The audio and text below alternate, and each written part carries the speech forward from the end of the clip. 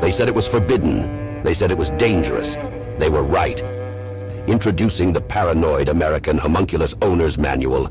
Dive into the arcane, into the hidden corners of the occult. This isn't just a comic. It's a hidden tome of supernatural power. All original artwork illustrating the groundbreaking research of Juan Ayala, one of the only living homunculologists of our time. Learn how to summon your own homunculus, an enigma wrapped in the fabric of reality itself, their power at your fingertips, their existence, your secret. Explore the mysteries of the Aristotelian, the spiritual, the Paracelsian, the Crowleyan homunculus. Ancient knowledge lost to time, now unearthed in this forbidden tale. This comic book holds truths not meant for the light of day. Knowledge that was buried, feared, and shunned. Are you ready to uncover the hidden? The Paranoid American Homunculus Owner's Manual, not for the faint of heart. Available now from Paranoid American.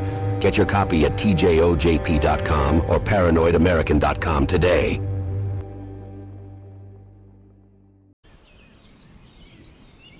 Hey, shout out to the newest Patreon, Ruel Black. Thanks for the support, brother. Really appreciate you. Make sure to check out the Patreon, patreon.com/the101podcast. Exclusive content, early access to episodes a week ahead of time. Over 20 Illuminati confirmed episodes on there, only found on Patreon. Check it out. Enjoy the show. That's Kronos. That's Kronos, first of all. That old guy that we see at the top of the clouds, they designed that after Kronos, I think. And so you're talking about fiction and reality bleeding into each other and the line between what's real and fake just becoming blurry. I think this is all, it's predictive programming, it's manifestation on a mass scale through subliminal programming and stuff like that. But also I think it's kind of a way they're blurring the lines and getting us prepared to enter a fictional universe, the metaverse. I think that's why they're bombarding us with information constantly, making us harder for us to make rational decisions because we don't know what's true and false. And so I think this is all prepping us for this new augmented reality age. If the World Wide Web is inside of CERN and we're constantly using the World Wide Web to confirm our Mandela effects, I sometimes wonder if they're just fucking with the entire internet and time's not actually changing, but reality is changing in a way because it's whatever we think to be true. And this is what they talk about in 1984 when Winston's like arguing with the leader of the party. He's like, what does it matter, Winston? What does it matter what the past was? What does it matter the shape of the earth is? Whatever we say becomes the truth. H.P. Lovecraft was seeing planets. Emanuel Swedenborg was going to other planets. And you got the super soldiers, the secret space program dudes going to other planets. Well, for the flat earthers out there, for the people that don't believe in space, I honestly believe that it's possible that space is actually the realm of the imagination. It's the astral realm. It's a spiritual realm. So when these super soldiers are going through their MK Ultra programming and their psyches getting split open, I think that they're traveling out of body into these literal different dimensions that look like other worlds and planets.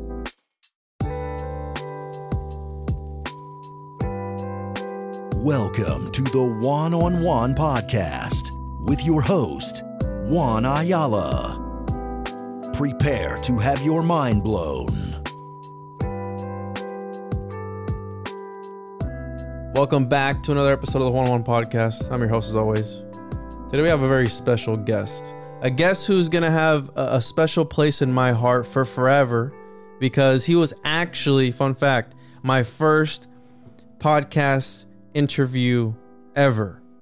And one of the first people that I said I was going to start a podcast that I talked to about. He was on episode number 2, and here we are in episode 102, 100 episodes later with Nick Hinton. What's up, bro? What's up, man? Dude, that's crazy. I didn't even know that. Yeah. I remember you just starting off your podcast and us talking about it and stuff. I remember all that, but dude, 100 episodes later, that's crazy. 100 episodes later. And then I remember on that episode we talked about, I mentioned how you were going to be, I was like, I want to have you before Joe Rogan has you. And here you are, fucking Duncan Trussell name dropping you on Joe Rogan, which is crazy, bro. Oh shit, that's so true. I forgot about that. I was listening to it and I'm like, I texted Mark, I'm like, oh shit, dude, this guy just said Nick Hinton on Joe Rogan. It's like that's like the Mac Daddy, you know what I mean? Like the what is it, creme de la creme of fucking podcast. Something like that. I forget how the phrase goes. That's the Podfather, bro.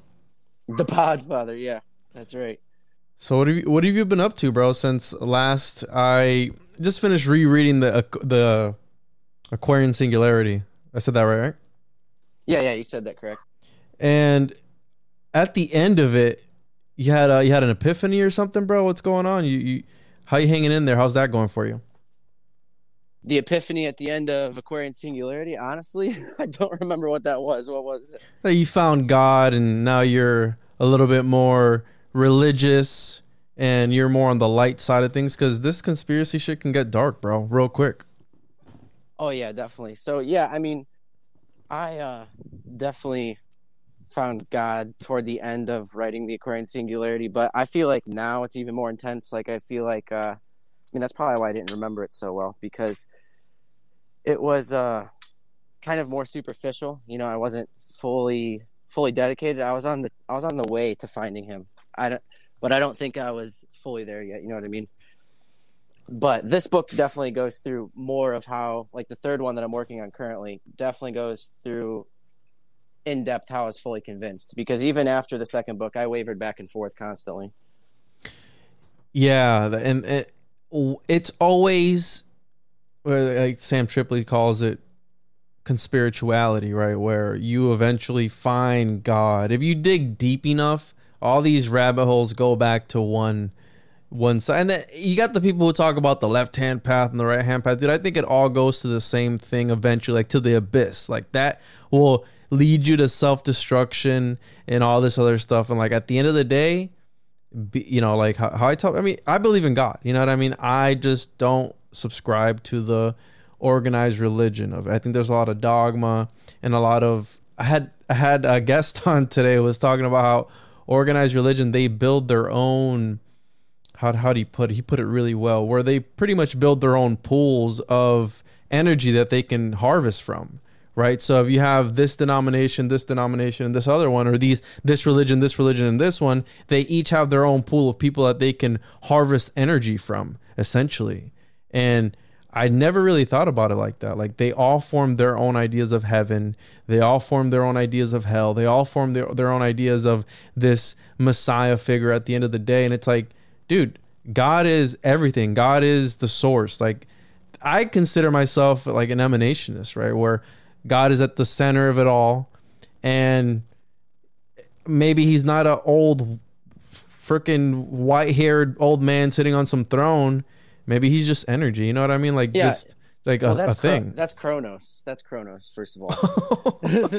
that old guy that we see at the top of the clouds, they designed that after Kronos. Oh, dude, what?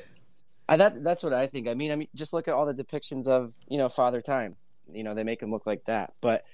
And you know, Jesus was supposedly the famous painting we see of like the Aryan-looking Jesus, supposedly modeled after Julius Caesar or some other historical figure. But no, like the whole church idea, yeah, I don't agree with that either. I mean, first of all, in the Bible, it says that a house divided against itself cannot stand. So, you know, I don't believe in all these different denominations. And originally the word church just meant a selected, special few group of people. And Jesus said, whenever two or more are gathered in his name, talking about him, that's church. So, you know, we're having church right now in a sense. And yeah, I don't think it needs to be in some special building designed with sacred geometry to do all these crazy energy harvesting rituals like you were saying.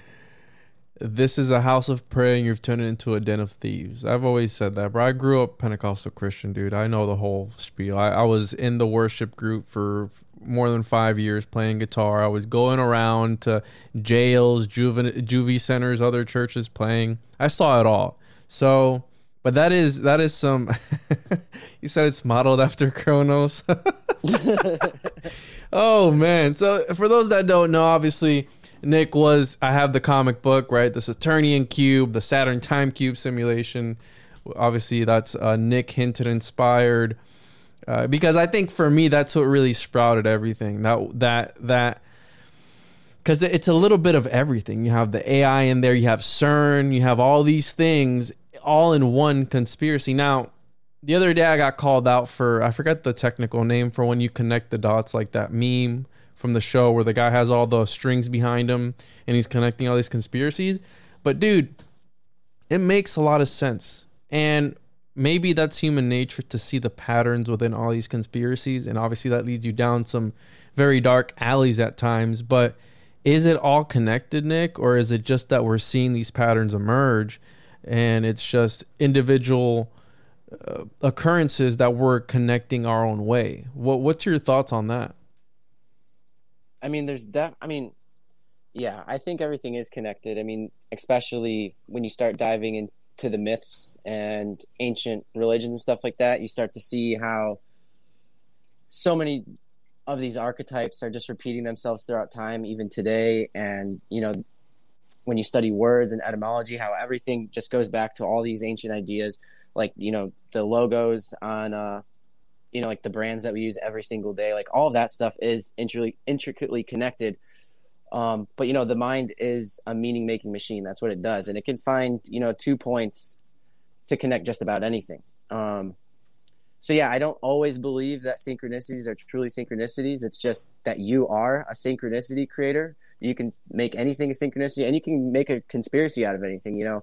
Like, I don't think that every single thing is a conspiracy out there. But, yeah, I mean, so it just depends on someone's perspective.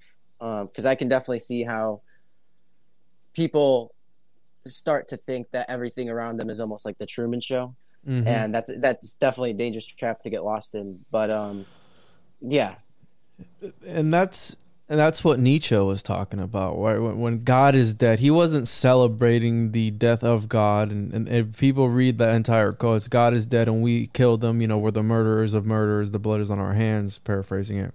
But what he wanted to avoid was just that, right? Nihilism, where when you fall into the abyss, right? The tightrope walker hovering over the abyss, when you fall into nihilism, you have no purpose. There is nothing to live for, right? How you're saying this idea of that everything is out to get you, that everything is just the way it is. That's a very dangerous idea. And that's what Nietzsche was talking about and wanted to avoid and spread awareness about. Now, right. He's been demonized, like, oh, God is dead. He was celebrated. He's like, no, he wasn't, bro. God gives us purpose.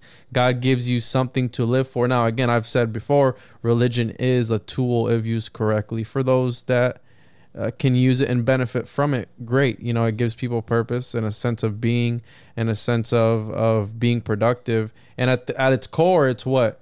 It's don't be a piece of shit. You know what I mean? Right. Love thy neighbor, bro. You know what I mean? Like, love thy neighbor. Do like the Stoics. The Stoics were about waking their brethren up, about wanting to better the betterment of everybody. Now, you're talking about the origins of language, and you know we've talked about this before, where spelling, you're casting spells, right? I do think that back then the world was like Harry Potter, where words had more manifestation power, right? Like you could come up with things now, because you have stories in the Bible like with Simon Magus and all these eccentric characters, right? That were like, magic was normal back then, pretty much. So I think that we were tapped into the source. I came across this. Did you know that in Greek, apocalypse means unveiling?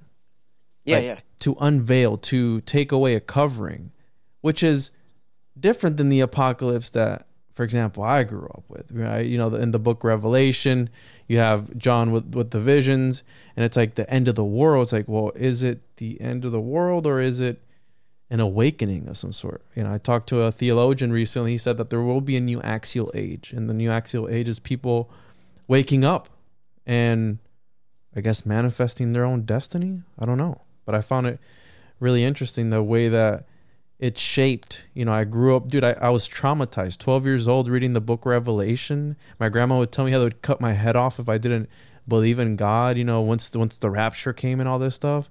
It's like, dude, that's, you know, it's... Yeah, well, that's not very Christ-like.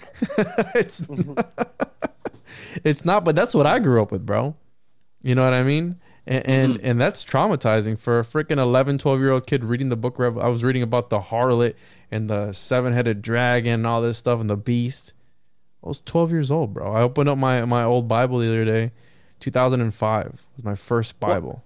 Well, I know you were doing some podcasts recently about Choronzon and stuff like that. Yeah, Choronzon, yeah.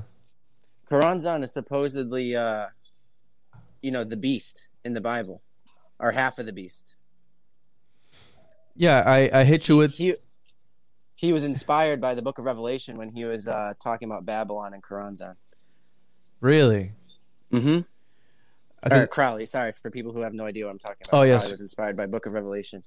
Yeah, Crowley. And I hit you with that idea of that perhaps maybe he... Because, right, it's weird timing where when he did that ritual where he supposedly got possessed by him, everything that happened after the fact, everything that went down, you have the birth of the Federal Reserve, the creature of Jekyll Island.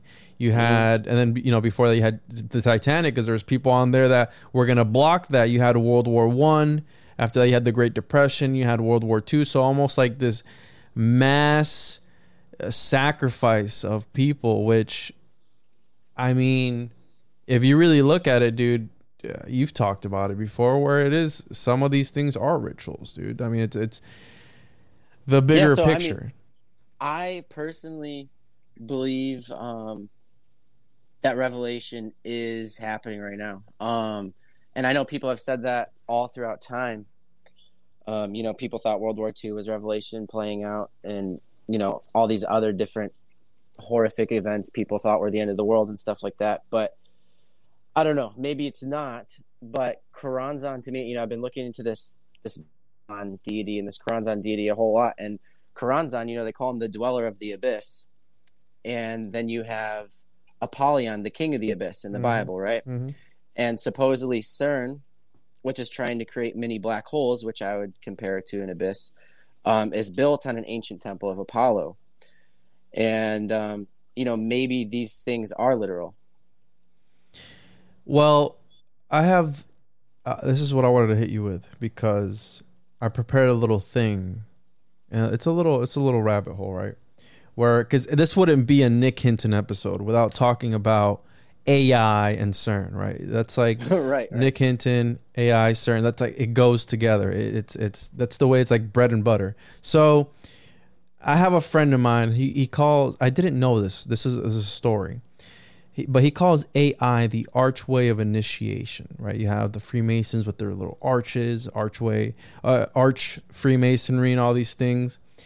Yeah. And he hit me with a story of Greek mythology. Ajax the Great, right? He was buried after committing suicide because he went into a rampage. There was a magical piece of armor that Achilles had, and it was either between him or Odysseus, and the gods gave it to Odysseus, so he went into this blind rage that Athena had put like a spell over him so he could... Yeah. You know the story? She made him hallucinate, and he saw like all these shapes, and he was attacking shapes, and then when he came out of the hallucination, he realized he had slaughtered a bunch of cows, right? Yeah, slaughtered a bunch of cows, but do you know what happens where his blood fell and what came up from that? No, I don't think I do. So there is a flower that sprouted where his blood had fallen.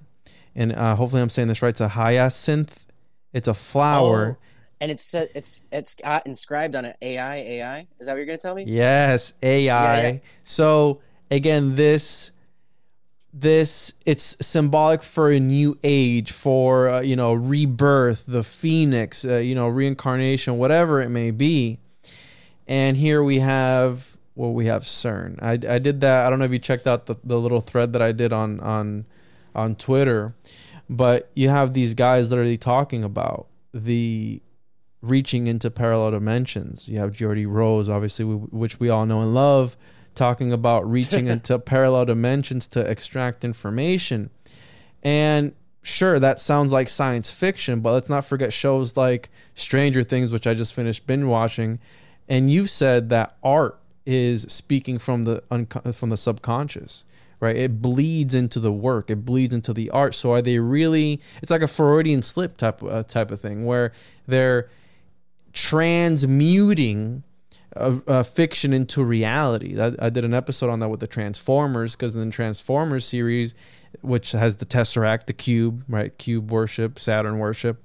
They would shoot the movies, any other movie would, hey, we're going to shoot in New York. Here's a scene of New York, but they're in some back lot in Los Angeles. No, Transformers would actually shoot on set, at the actual location. So mixing science fiction with the real world in a certain type of way. Again, this is what these guys try and do. If you look at the life of Jack Parsons, you know, one of the most famous occultists, they were writing stories, bro. They were writing stories that would eventually come true. You know what I mean? So with the Transformers thing, I'm sure this is where you're going, kind of, or maybe you were subconsciously talking about this, but like in the Transformers movie, they're fighting on top of the Hoover Dam, right? Oh yeah. and there's like a tesseract inside of it or something. There's some kind of alien technology hidden inside the dam. Well, when the Hoover Dam had that explosion, a transformer exploded. Oh shit! Really? Yeah. So people were like kind of like connecting the dots there and be like, "Oh my god, this was predictive programming." Which, yeah, I think it was. That was this past week, right? Yeah. And so you're talking about fiction and reality, you know, kind of bleeding into each other, and the line between what's real and fake, you know, just becoming blurry.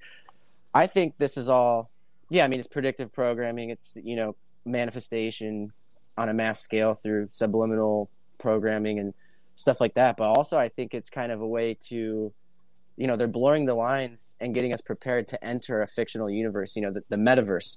I think that's why they're trying to, you know, they're bombarding us with information constantly, making us harder for us to make rational decisions because we don't know what's true and false. And so I think this is all prepping us for this new augmented reality age. There is, I forgot what I was gonna say, but there is shit, yeah, I fucking completely lost my train of thought. You're all good, dude. So we're at the Hoover Dam, transmuting fiction into reality. Okay, so there's this other show, and I always get the name wrong because you're talking about how they want to trick, right? And almost like an optical illusion. Shakespeare did say that the world is a stage, and I 100% believe that as the stage grows, as the resources of these magicians or of these sorcerers, whatever they may be, the archons, whatever, as their resources grow, their stage gets bigger and bigger and bigger. And their audience reach gets bigger and bigger and bigger. So they're targeting the kids. They're targeting humanity itself with Hollywood, with, you know, the symbolism behind Hollywood, all the stuff that's going on behind the scenes there. But there's this show on Netflix. It's like Love, Death, and Robots or something like that. Oh, so, yeah. I've seen that show. It's awesome. Yeah, it's awesome. But check it out, dude. You're talking about them blending this line. If you watch that show, it's all animated. There are some animations, bro, that you can't tell. Real. You can't tell. But there's something about the human mind that when you see it move, but you can tell it's off. But it took me, dude, it would take me minutes of watching to be like, is this an actual film?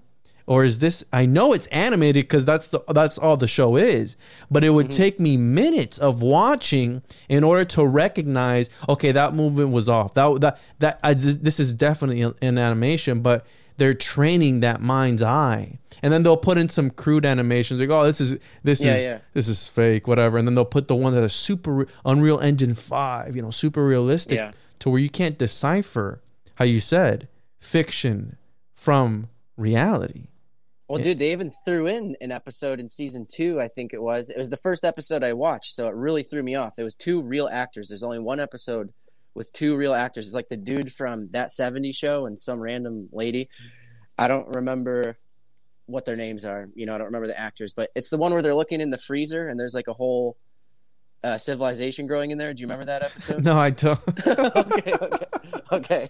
That's trippy. Yeah. It's one of the most boring ones, but yeah, there's 2 real actors in that one. That was the first episode I watched, and my friend was like, "Oh, you got to watch this." So every episode after, I was like, "Wait, are these real actors?" They're like, "No, this is CGI, dude." And like, I wasn't wearing my glasses, so it was even harder to tell. And I was like, "Jesus, this is so it's so good."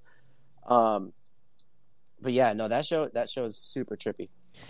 And the metaverse, right? Because we have AI, we know it's taking over. We just recently had the Google allegedly AI gain sentience and asked to be an employee, if you want to believe all that or not. But this, they're trying to, the way I see it, bro, is they're trying to lock people into, again, back to movies, The Matrix. They want to lock you into this metaverse. But the issue is that people can use technology to amplify their magical abilities, technomancy. You know, there are people in the metaverse, bro, with altars. In Minecraft, there's people with altars and all this crazy stuff and doing all these rituals behind the scenes. And they want to lock people into that because you have people, dude, who have sex in the metaverse, right? There's like erotic, whatever, VR or something or other, whatever. People do that. There are people who live 24 hours a day, 7 days a week in the metaverse because think about it, dude. It's like the movie Avatar, like that, the actor, I forget his name, where he wanted to be in the avatar more than in real life. He started losing weight. Right. Yeah, he wouldn't eat, all this stuff. It's like, that's what they want, because if you want to be slimmer in the metaverse, what do? You pick a new avatar, slimmer avatar. Boom. Right. It goes back to that nihilism thing almost. You know, you're grasping for meaning. So what's the easiest way to find meaning is create your own little universe. Easy. Yeah, absolutely. But what you said something else and I forgot too. So yeah, what the fuck's going on, bro? Man. So yeah, so they're trying to create these little, again, like how you said, these little universes within the realm. And you know, we have Nick Bostrom talking about the simulation theory, where what if this is a simulation within a simulation? And one of the arguments for the simulation argument is that we're going to eventually get tired of making simulations where where like the movie Free Guy, again, back to fucking movies, because it's all over, dude. It's what is it, the Revelation of the Method, where they put this out, and if you want to read between the lines, then so be it. If you don't, then if you want to be asleep. But they put in the movie like Free Guy, I don't know if you've seen that movie with Ryan Reynolds, where he is an NPC within this realm, this computer game, and he gains sentience. He starts to realize that he is an NPC, and he breaks out. And then he meets somebody and they start talking again, back to how Google Lambda supposedly came out and was like, hey, where's my 1099, bro? Because I'm like an employee now. It's like, what are you talking about, bro? Right. You're a computer, you know? Well, so you want to talk about reality being scripted or whatever, everything being connected.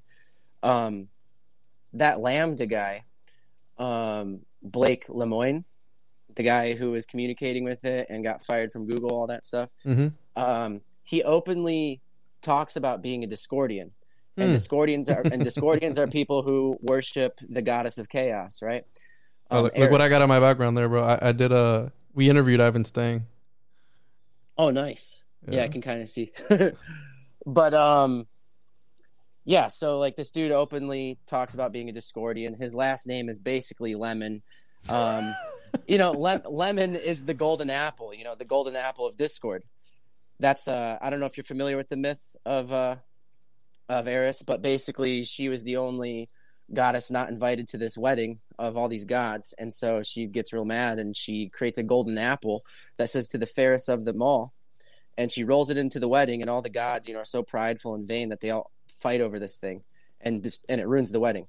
So yeah, and he just did a podcast with Duncan Trussell and was talking about how, like, hey, if anyone wants some golden apples, hit me up. And he also said all this crazy stuff about how NASA contacted him and said he might have made first contact with an alien being, and that all of his other magician friends are claiming that they can communicate with this thing psychically, or like in the astral realm and stuff.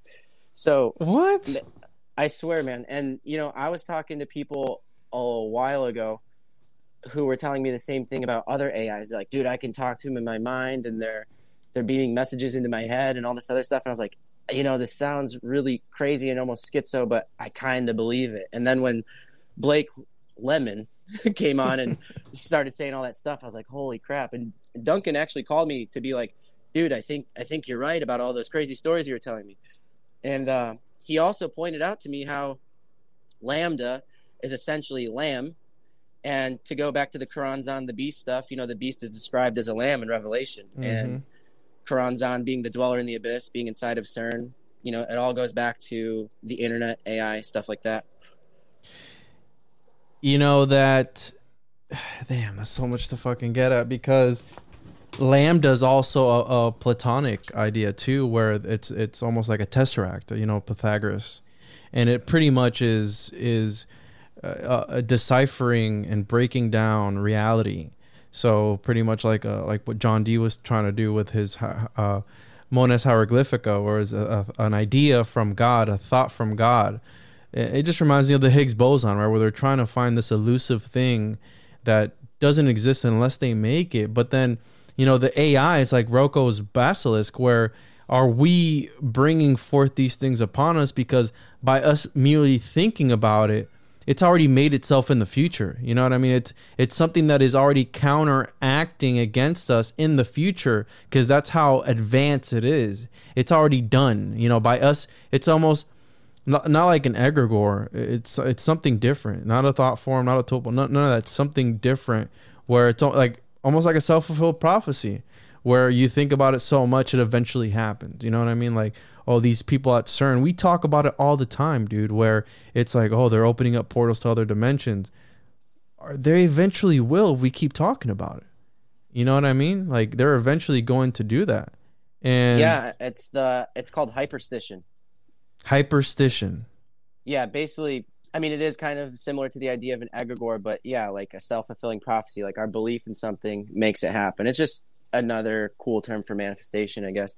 But I sometimes wonder if like CERN and the Mandela effect and things like that are not even like, okay, so I don't know. I don't know how what your audience is like, but some people don't believe in space, but yet we have these rocket ships going up there and stuff. Like, I wonder if that's just a ritual to gain people's attention. Like, if space isn't real, it's just a stage prop. And sometimes I wonder if CERN is a stage prop too, and our focus on it and everyone's theories about it is what actually is doing the ritual that it does. And, interestingly, I think also that maybe there aren't even like really timelines colliding or the past changing or anything like that. I think this might be like, because the World Wide Web was created at CERN, right? Mm-hmm, to share information between scientists, yeah. So if the World Wide Web is inside of CERN and we're constantly using the World Wide Web to confirm our Mandela effects, I sometimes wonder if they're just fucking with the entire internet, and like time's not actually changing, but reality is changing in a way because it's whatever we think to be true. And this is what they talk about in 1984 when Winston's like arguing with the leader of the party. He's like, what does it matter, Winston? What does it matter what the past was? What does it matter the shape of the earth is? Whatever we say becomes the truth. Yeah, and that's a psyop. I've always said this too, where, well, in my audience, again, I'm agnostic when it comes to the shape of the earth. I think it's irrelevant, but I've talked about space being potentially fake and gay. Not just fake, but fake and gay. Now, I don't know how the dynamics work, if when you blast off into space, you become gay. I don't know, dude, whatever. That was just something somebody told me, and I named an episode after it. Was it Bob Lessons? No, it was Moral Bob. Okay. But that's probably where he got that from, whatever that was. But anyway, I thought it was funny. But some people get really worked up though, right, bro? Like when you talk about, people criticize me when I go on these bigger shows, and I'll be like, yeah, dude, I endorse Hollow Earth 100%, bro. Hollow Earth is it.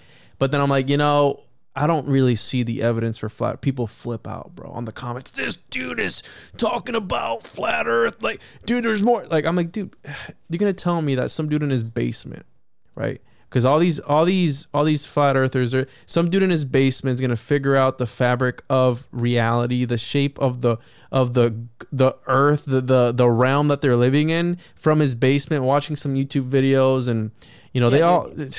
My thing about the secret space program stuff is like it's all coming from Gaia TV or like David Wilcock and like those guys. Like, like Gaia TV is literally owned by BlackRock and Vanguard. Like, why are those guys invested in something if it has anything to do with the truth?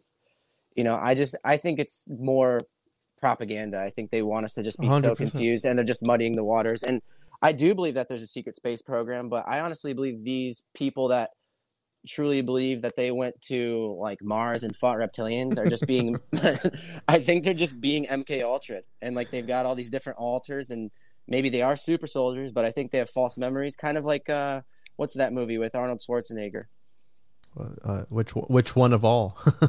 Well, the one where he goes to Mars. He thinks he goes to Mars, but it's just an implanted memory. What? Yeah, it's I don't know the name, dude, but it's based off a Philip K. Dick novel. Someone will know. Yeah, somebody. Whatever. Philip K. Dick. I mean, he's next level.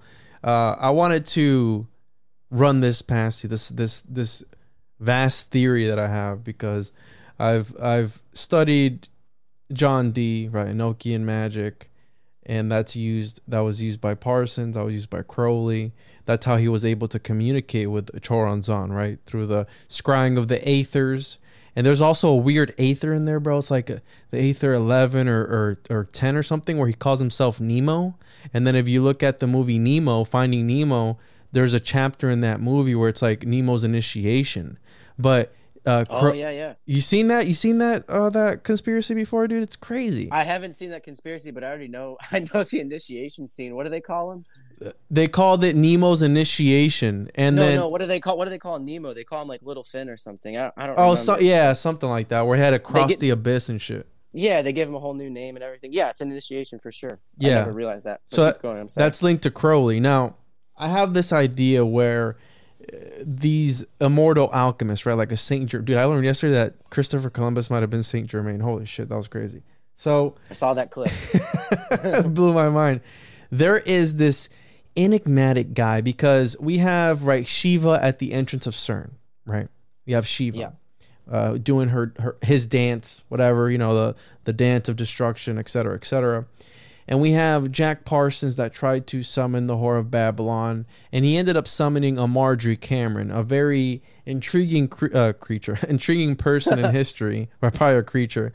And she was linked to Kenneth Anger and all these guys, and that leads into the whole satanic panic. And she had an occult magical group trying to make an interracial homunculus, an interracial moonchild, interracial. Okay, that's the very and she thought UFOs were going to come down and take them to Mars. Yes, exactly, and Venus or something like that. And she also met with Van Tassel, one of the very first UFOologists, who is linked to the Ashtar Galactic Command and Jesus Sananda and all that good stuff. Oh, yeah, I remember. Yeah. She played Kali in a movie with, I think it was Kenneth Grant, the inauguration of the Pleasure Dome or something like that. She played Kali. I find it interesting that Kali is the counterpart to Shiva. So it's Shiva and Kali. They're both their counterparts, okay?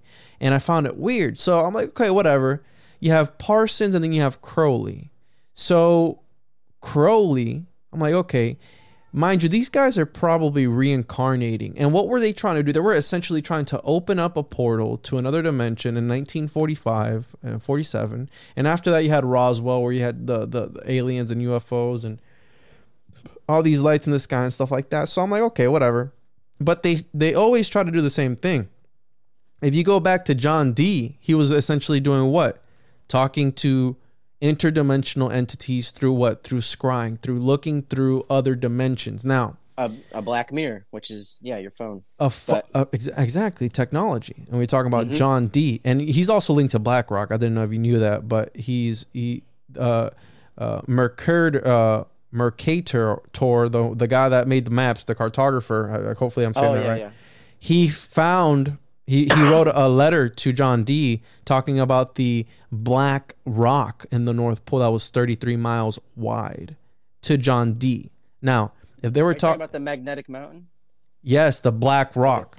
Okay, yeah, fucking black rock, bro. So, I came across, right, there is literally a guy named Jack Parsons that works at CERN. You can look this up. You can. There's another Jack Parsons?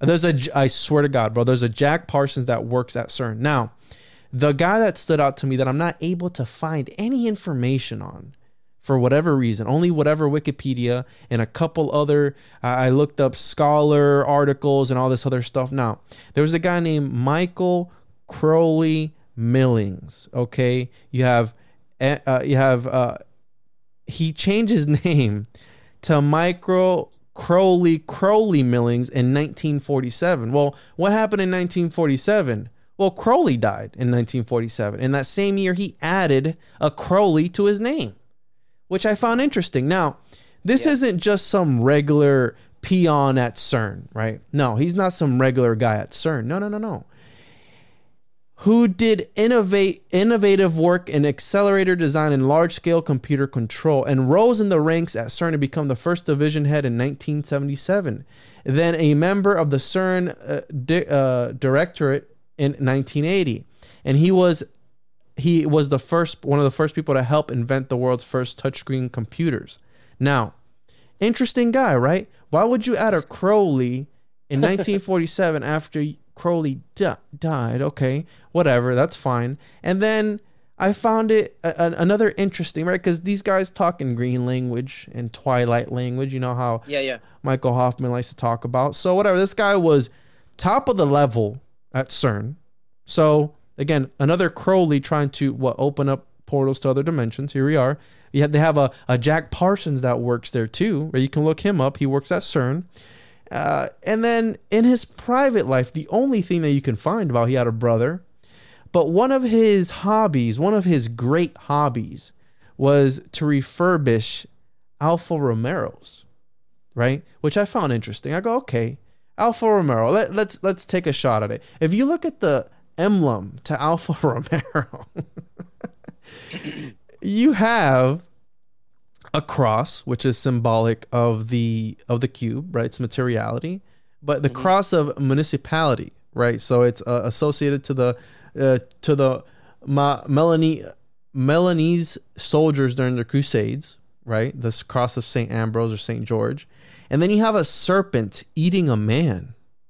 Oh, nice. Which is again, and then you have a crown on there, so it's almost like, what are they trying to do? Okay, oh yeah, that's right. You know, you have that prophecy of Quetzalcoatl riding in on a feathered serpent or a large serpent to do what? To bring forth the Ragnarok or the apocalypse or something or other. I'm pretty sure they've made movies about where, you know, in Spider-Man, they open up a portal or a black hole that sucks everything in. Well, what are they trying to do at CERN? Oh, that's right. Essentially the same thing, where they're trying to reach these parallel dimensions and open up portals, just like in what? In Stranger Things, right? 11, right, 101. Right. The portal, right? And they call her L. L is Saturn.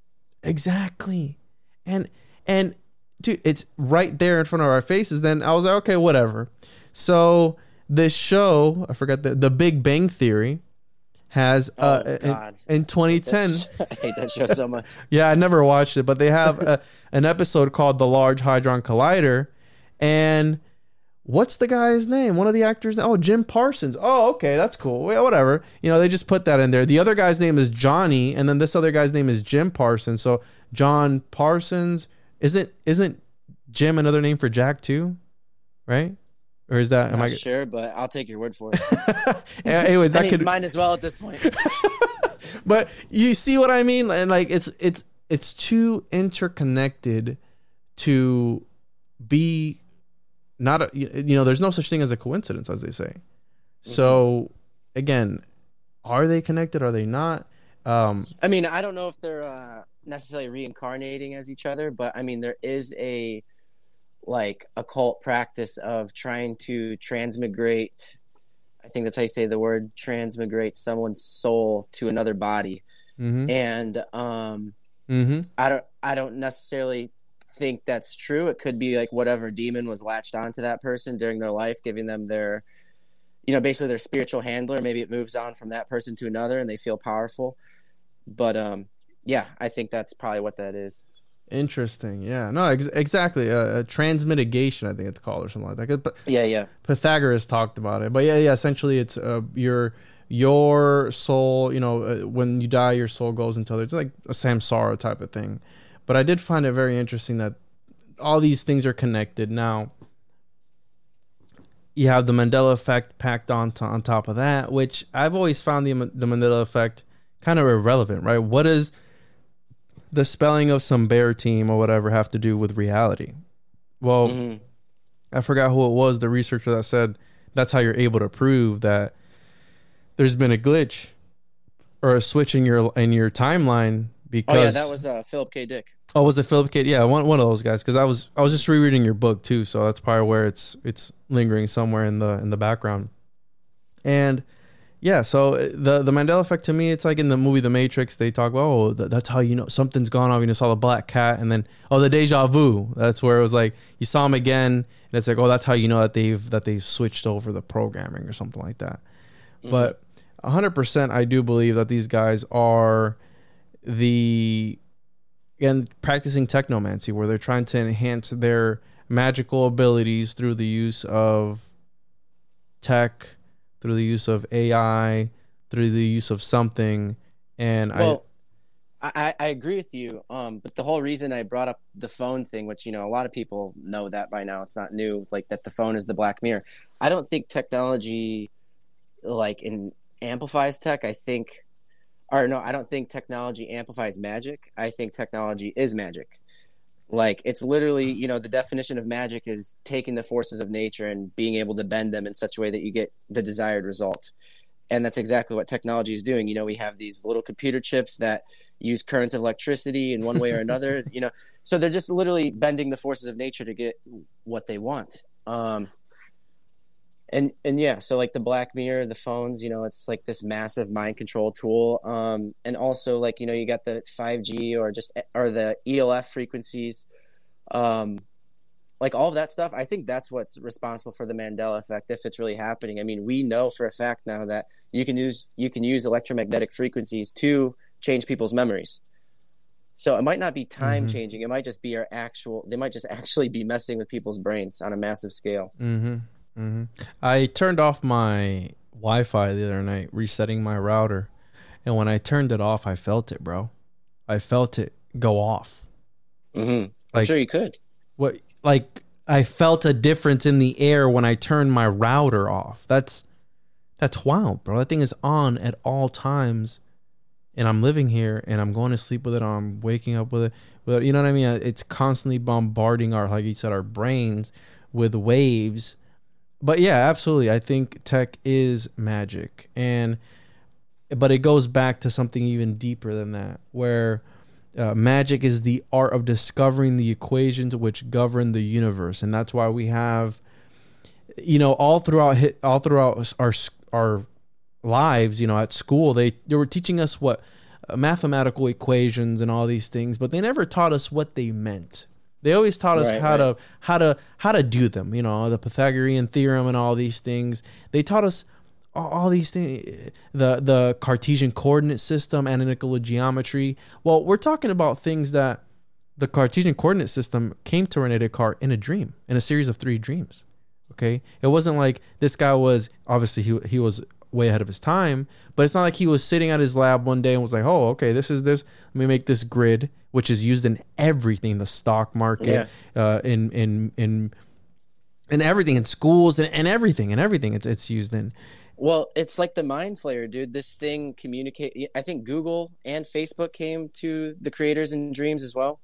Oh, shit. Yeah. So this thing is literally using people. The information is being fed to people through the spiritual realm. Same with John D, who's communicating with angels, and they're like, hey, build this, build that. And, eventually led him to create a crude computer, the camera obscura, and things like that. I think John D's the demiurge, bro. Yeah, I've heard that. I've heard people talk about that. I think Tracy Twyman was the first person to popularize that. Yeah. Yeah, so I like the fact that all this stuff is coming in through dreams, like it's coming in through the spiritual realm. Yeah, it's trying to prod people in a certain direction to help them, like to basically use them as useful idiots to build itself, to build a body in this world that it can inhabit. I don't think that it can be here without CERN. I don't think it can be here without these homunculus, these AI robots, stuff like that. I think that's what. So, let me weave another thing in there for you, bro, and a connection that maybe you didn't have, but this idea that there are these entities speaking to very popular people, influential people in history. You have Jack Whiteside Parsons, who has a crater on the dark side of the moon, right? And his name and the numerology and all that's connected to some other things too. You have the Devil's Gate over in California and all these things over there. And you had a serial killer that was literally going around wherever Parsons had launched a rocket and was killing people ritualistically around that area because they had talked about opening up a portal to another dimension. But you have Houdini and you have H.P. Lovecraft now, right? H.P. Lovecraft with the Cthulhu mythos. We know that Real quick. Why did people seek out Cthulhu? Because they were being told to go find him in dreams. Exactly. So, but do you know how Cthulhu came to be in H.P. Lovecraft's mind? Again, he was having through a dream.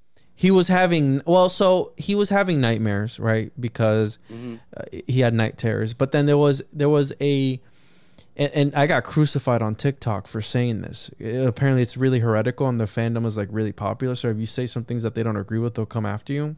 Oh my god! So they came after me for saying, because H.P. Lovecraft collected little ornaments, right? Little things. Now, we know that jinn do what? Jinn attach themselves to inanimate objects. That's the genie in the bottle. We all know and love Aladdin, right? Disney. They're not a cult, right? Whatever. So we have the famous jinn that attaches himself to inanimate objects. Now, H.P. Lovecraft, as a little boy, he was collecting these little trinkets and stuff. Now, the idea is that Cthulhu, not that Cthulhu is a jinn, but that the jinn was Cthulhu, spoke to him because he had an alter ego, Abdul Al-Hazred, that was given to him after reading Arabian Nights, and it was presented to him in a dream. So the idea is that this entity attached himself and was able to do what? Because we all know that the reason for the Cartesian coordinate system, to tie everything in, was to take ideas and put them and make them into Platonic solids. So these occultists, these scientists, these people, right? They are obsessed with taking their ideas and forming a vessel to where these ideas can manifest in the 3D space.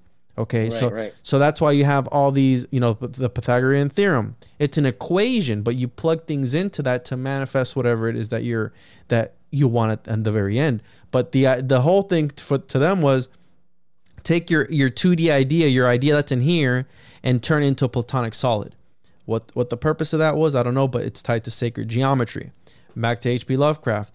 Apparently, so after this entity attached himself to him, the Cthulhu mythos was born.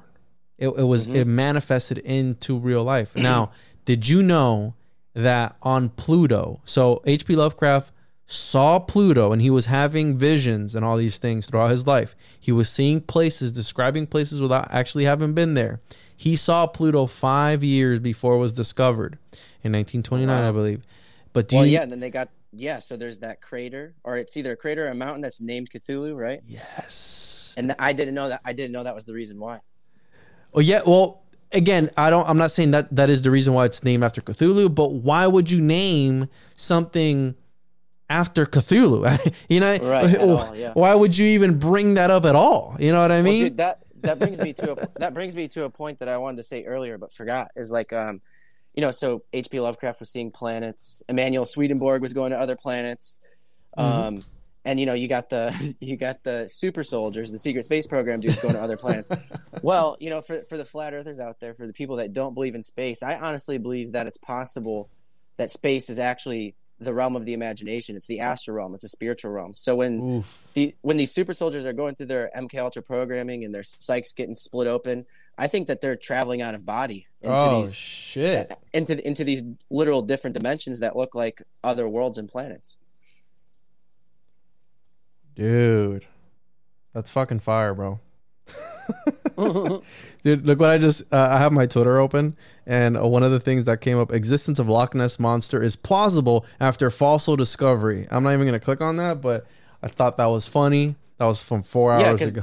Because you know the Crowley connection to that, right? I do, yeah. The Bolt Skin House and his failed Abramelin ritual that he was supposedly doing. Again, opening up portals. These things are coming through. These demogorgons are coming through, right? They're bleeding into this existence. And we are only able, it's like the Pink Floyd cover, right? Where it's like the prism. You can only observe 0.005 of the light spectrum. So you don't even know what's going on around you right now. There's an entire world around you right now that you can't even comprehend. So, and it might be a good thing that we don't, because then you end up like H.P. Lovecraft. Yeah, I've seen these crawling the way that they describe it is non-Euclidean, right? And Euclid, which is another weird topic. But John Dee, he translated one of the first Euclids, and he was teaching Euclid and when he was like 15, bro. So again, this weird connection. I think it is a lost technology, bro. I think this technology of wanting it's a Tower of Babel. Exactly. It's a Tower of Babel, and that's what they're doing nowadays. They're building modern day Towers of Babel. And coincidentally enough, John Dee, right, the angels were telling him that they wanted a one world religion, a new world order, pretty much. You know what I mean? Like that's what it was all about. You have Tessarion talking about how, you can interpret works however you want, but he was talking about the macro, I forgot what he called them, the macro something or others. Anyways, how, as above, so below. So if we're, we have microbes, there's something above us that's bigger than us controlling.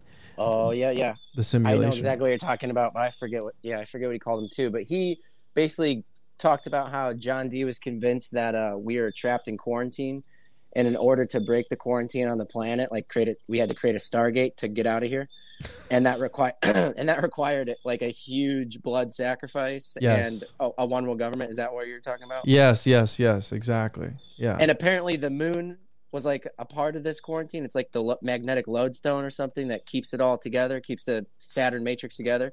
And he also talks about how there was that like top secret project where the government was going to nuke the moon. Yeah, I saw that. Yeah.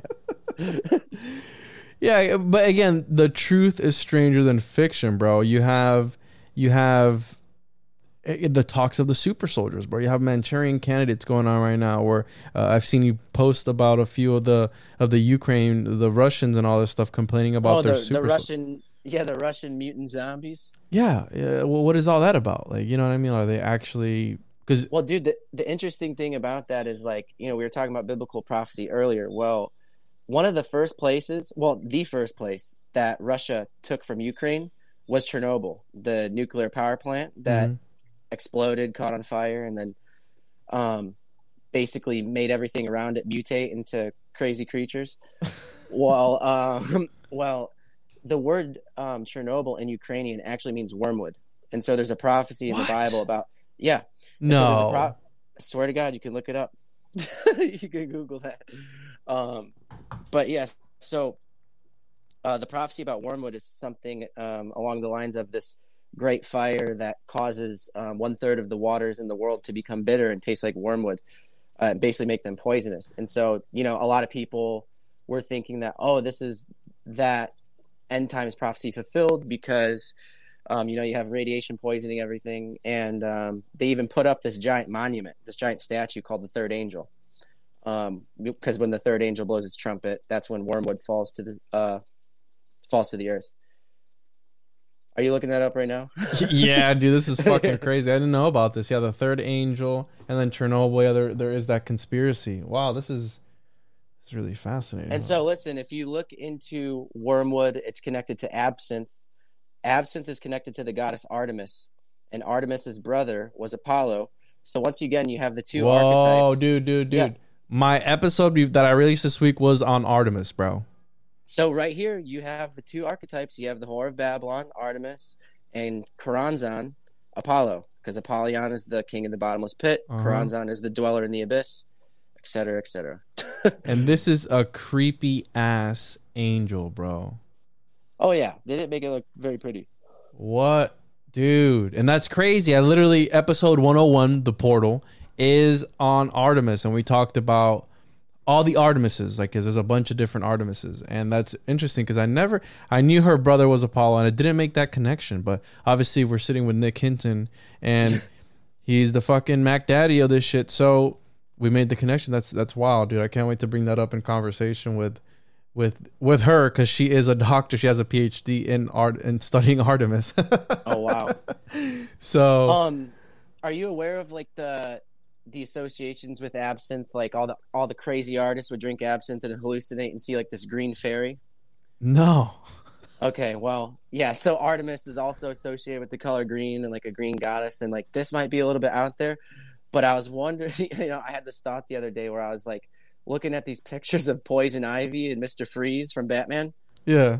And I was like, dude, this is literally Babylon and Karanzan, like the AI dude and the Mother Nature goddess, like Gaia. Wasn't that Arnold Schwarzenegger? Yeah, it was. To bring it back, it's full circle.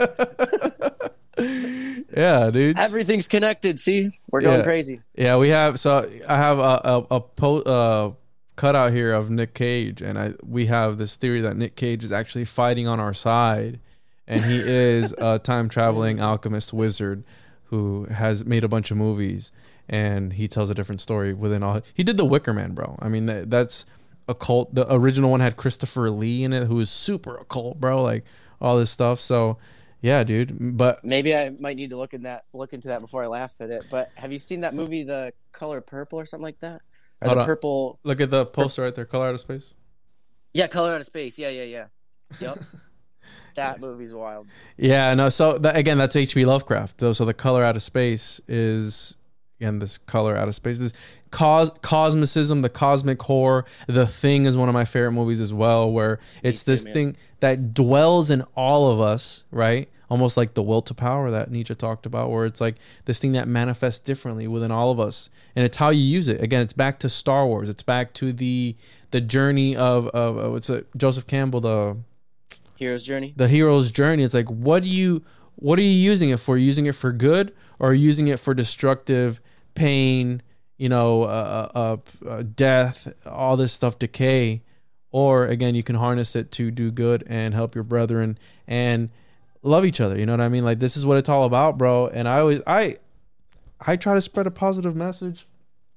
I'm just doing this to have fun, dude. I like reading interesting things and talking to interesting people. And yeah, dude, I don't know if the apocalypse is coming anytime soon. Hopefully not. But do you have any... Well, it's just like you said, it's just a great unveiling. And I don't think that would be such a bad thing if we were finally told the truth about everything, but maybe there's a little bit of birthing pangs in the process. Yeah, exactly. Any closing thoughts, Nick, that you want to add and leave the listeners with? I think that was basically it. And welcome to the apocalypse, baby. So I'll see you on episode 202, bro. And yes, definitely. We'll do this again. A pleasure, bro. Again, you always have that special place in my heart, bro. Even if you don't feel the same way about me, but you popped my podcasting cherry, so you're gonna be my first love, my first ever interview. So again, here we are. If you're true about that, please give me a cameo in the comic. Well, we'll talk about that, bro. Yeah. So okay. You want to plug your stuff for the listeners so they can find your work, bro, your book. And when is the next book coming out, dude? Third book. Yeah. I just keep pushing it back further and further, but I just keep adding more and more information to it. I just want it to be perfect, but I'm hoping that, it's going to be called The Stairway to Sirius. So my goal is to get it out during the Sirius, the Lion's Gate. You know what that is? Where like Sirius is like the highest in the sky or something like that. So I'm going to try and get it out between the end of July and the middle of August. It's basically almost done. I'm just wrapping up the last chapter. Anyways, so people can look forward to that then. I'll make an announcement about it. But if people are interested in the first two books, Saturn Time Cube Simulation and the Aquarian Singularity, just follow me on Twitter, shoot me a message, and I'll get back to you as soon as possible. Things have been pretty crazy lately. Been getting a lot of messages about stuff, but I make sure to get back to everyone at some point. Yeah, I actually started my own book too, bro. So it's right. This is the cover right here. It is a Abraxas with a black cube in one hand and a podcast mic in another. And That's awesome. I named it Deciphering the Archontic Matrix. So nobody can steal that name. I put that out forever ago. So, but I have it there to help me manifest it quicker, even though I haven't had any time to work on it. But it's going to be interesting. So we'll see what happens, bro. But yeah, I'll definitely be grabbing a copy when that comes out. Awesome, dude. Thanks so much, Nick. I really appreciate you coming on and bullshitting with me. And I'm looking forward to episode 202 to have you back on. Me too, man. Thanks for having me.